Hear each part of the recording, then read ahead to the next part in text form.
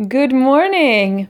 So I'm back and I'm already about talking to you about chocolate today. So no surprises. But actually, for me, there was a massive chocolate surprise this week, and I'll be telling you more about that shortly.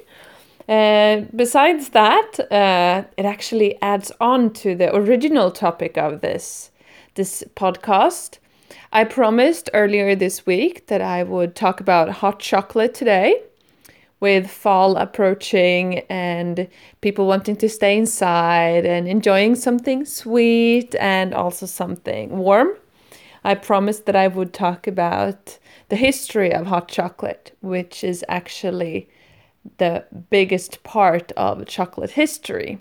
So that's the main theme of today's podcast. And some of you might also remember that I said that I was going to Paris. So if you're anywhere close to the chocolate world, you would know that this is actually the week when I would have wanted to be in Paris. Because right now the Paris Chocolate Festival is happening, Salon de Chocolat. And of course, you're right. I would have loved to be there. I see posts happening all over my social media with all of these amazing things happening at the festival, from chocolate makers from all over the world to pastry chefs creating talking about amazing creation, both size-wise and flavor-wise, and with different decors and beautiful techniques. So yes, I'm a little bit frustrated with the fact that I'm going to Paris very, very soon, but I'm not there this weekend. So unfortunately, I'm not going to be able to give you insight in all of the amazing things happening there, since I'm just getting secondhand information. But we all know that social media is pretty great. So instead of me telling you about it, if you're curious to see what's going on, just look it up. Instagram, Facebook, their website, Salon de Chocolat. Lots and lots of things happening, I can assure you. But I'm gonna get back to this amazing history that I want to share with you. The history of hot chocolate, which is the history of chocolate. Because chocolate was originally a drink.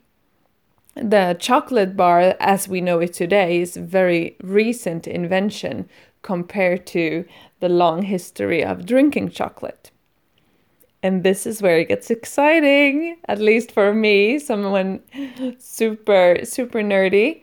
But I hope you will think it's interesting as well, because I woke up to amazing news earlier this week, where I've been convinced that chocolate, the drink, was originally from Mesoamerica. That means southern Mexico, Guatemala, Honduras, and this region of the world. And of course, for me, I took a little bit of pride in this, having my close connection to Mexico. And I wake up with this popping news that what? Chocolate is actually dated 1,500 years earlier than previously known, in what we today call Ecuador. So for me, it's like mind-blowing news. I've heard people argue before that no, it's not Mesoamerica, it is Ecuador that is where chocolate originates. This might be because you can find the biggest variety of genetics in cocoa trees in Ecuador's in the upper Amazon region. So this is where scientists has been pretty sure that the cocoa tree originates from. But there's been no proof so far that they actually consumed the cacao. And now it is here. So the oldest evidence found was 3,100 years old, and it was a pottery vessel from Honduras. And now there's one that's 5,300 years old from this excavation in Ecuador, of course.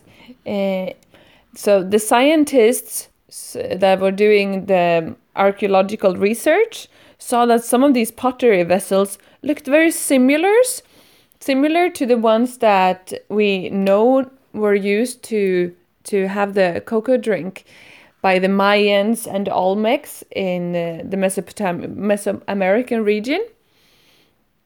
And then these scientists decided to look for traces of cacao in these vessels, which hadn't been done before. And there you go. You could find DNA traces that show that these pottery vessels actually did contain cacao. 1,900 years BC. So I think it's absolutely amazing. Beautiful history. And no, I'm sorry. That everyone who's doing math, that did not add up to 5,300 years. So now it is 5,300 years. The Mayans and the Olmecs, I'm making this so complicated, aren't I? I'm sorry. The Mayans and the Olmecs, this is the Mesoamerican region. They are dated back to 1,900 BC. But now it's 1,500 years older. Amazing. History is amazing, and the chocolate history is extraordinary. So I'm not going to go into all the details. I'm already giving you plenty of detailed information, this and that, me being super nerdy. So now you might actually want to know a little bit of hot chocolate. And the hot chocolate as we drink it, everyone likes it all frothy, creamy, heavy. And that's not really how it used to be drunk. Because most of you would say that to create hot chocolate, you want whipped cream or you want milk. If you don't use milk, you might use oat milk, cocoa milk, and whatnot. But the Mayans and the Olmecs, and for this large part of history, there was no milk, but they still had frothy drink. Quite interesting to me, because the cacao, it contains fat, and from fat you can create creaminess and frothiness. And that's what they did without adding any dairy products, because that wasn't part of the gastronomy. Instead, they used water and they mixed it with the cocoa beans. It was a very, very slow process where they heated after roasting and the process of getting flavor to the beans. They grounded the beans to a paste on, it's called a metate, and it's different. It's not pottery, it's a type of rock, and you heated it from underneath, and you were slowly grinding this into a mass that you could then mix with water and spices to create a drink. And to create this frothy, foaminess on top, which was considered the most delicate and the most exclusive part of the hot chocolate, you would pour the drink from heights, a very advanced technique that I've never tried, but I've seen it. And you would pour it so that you'd create this foam. And of course, this technique was very time consuming. So when this started to get more popular, when the Spanish came to Mesoamerica, some different part of history altogether, but in the 16th century, chocolate as a drink was becoming more and more popular, and to create an easier way to make the froth, you would use something that's called a molinillo. I will add a picture onto the Instagram so you will see what I'm talking about. This wooden stick, it was a way of beating the water-based chocolate drink to create the froth. So obviously that made something completely different altogether. So history is pretty amazing yet again. We have both the long history that this drink has been made for so many years and the fact that it's changed. But as I said, we consider it a milk-based product, and that's only been around for about 200 years. So we've got a long way to go to see what chocolate can actually develop into. And I think it's important to think about the history whenever we consume something, and that we don't make it too this is the way it should be, especially when people talk about it's always been done like this, and it might actually not be true. So try your way and experiment with milk, with dairy-free stuff, with water when you make your hot chocolate. The most important thing is that you like it. And another little curious thought to be considered is that there was no sugar. In Mesoamerica, I'm sure also in Ecuador, there was no sugar added to this drink. So the cacao drink, the chocolate drink, was sugar-free. They used different kinds of spices, and that was it.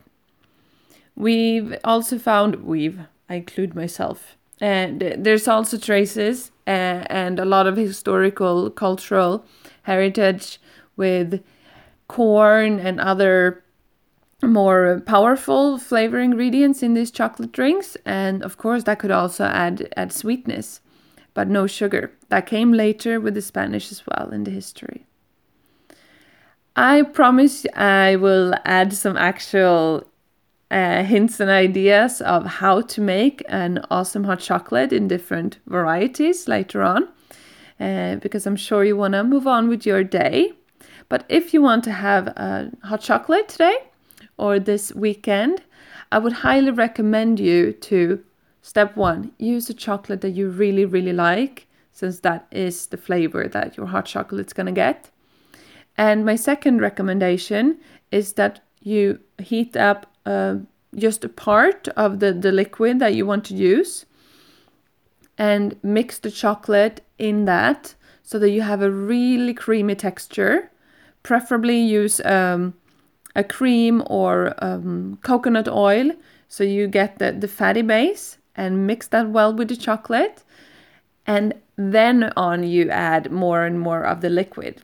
But make sure that the chocolate melts really well first, otherwise you will end up with tiny pieces of chocolate that doesn't blend perfect. And so if you want to get a really smooth chocolate, that's my recommendation for you today. I know this was a little bit nerdy and confusing history. If you want any clarifications, just send us a message and I'll answer your questions or doubts.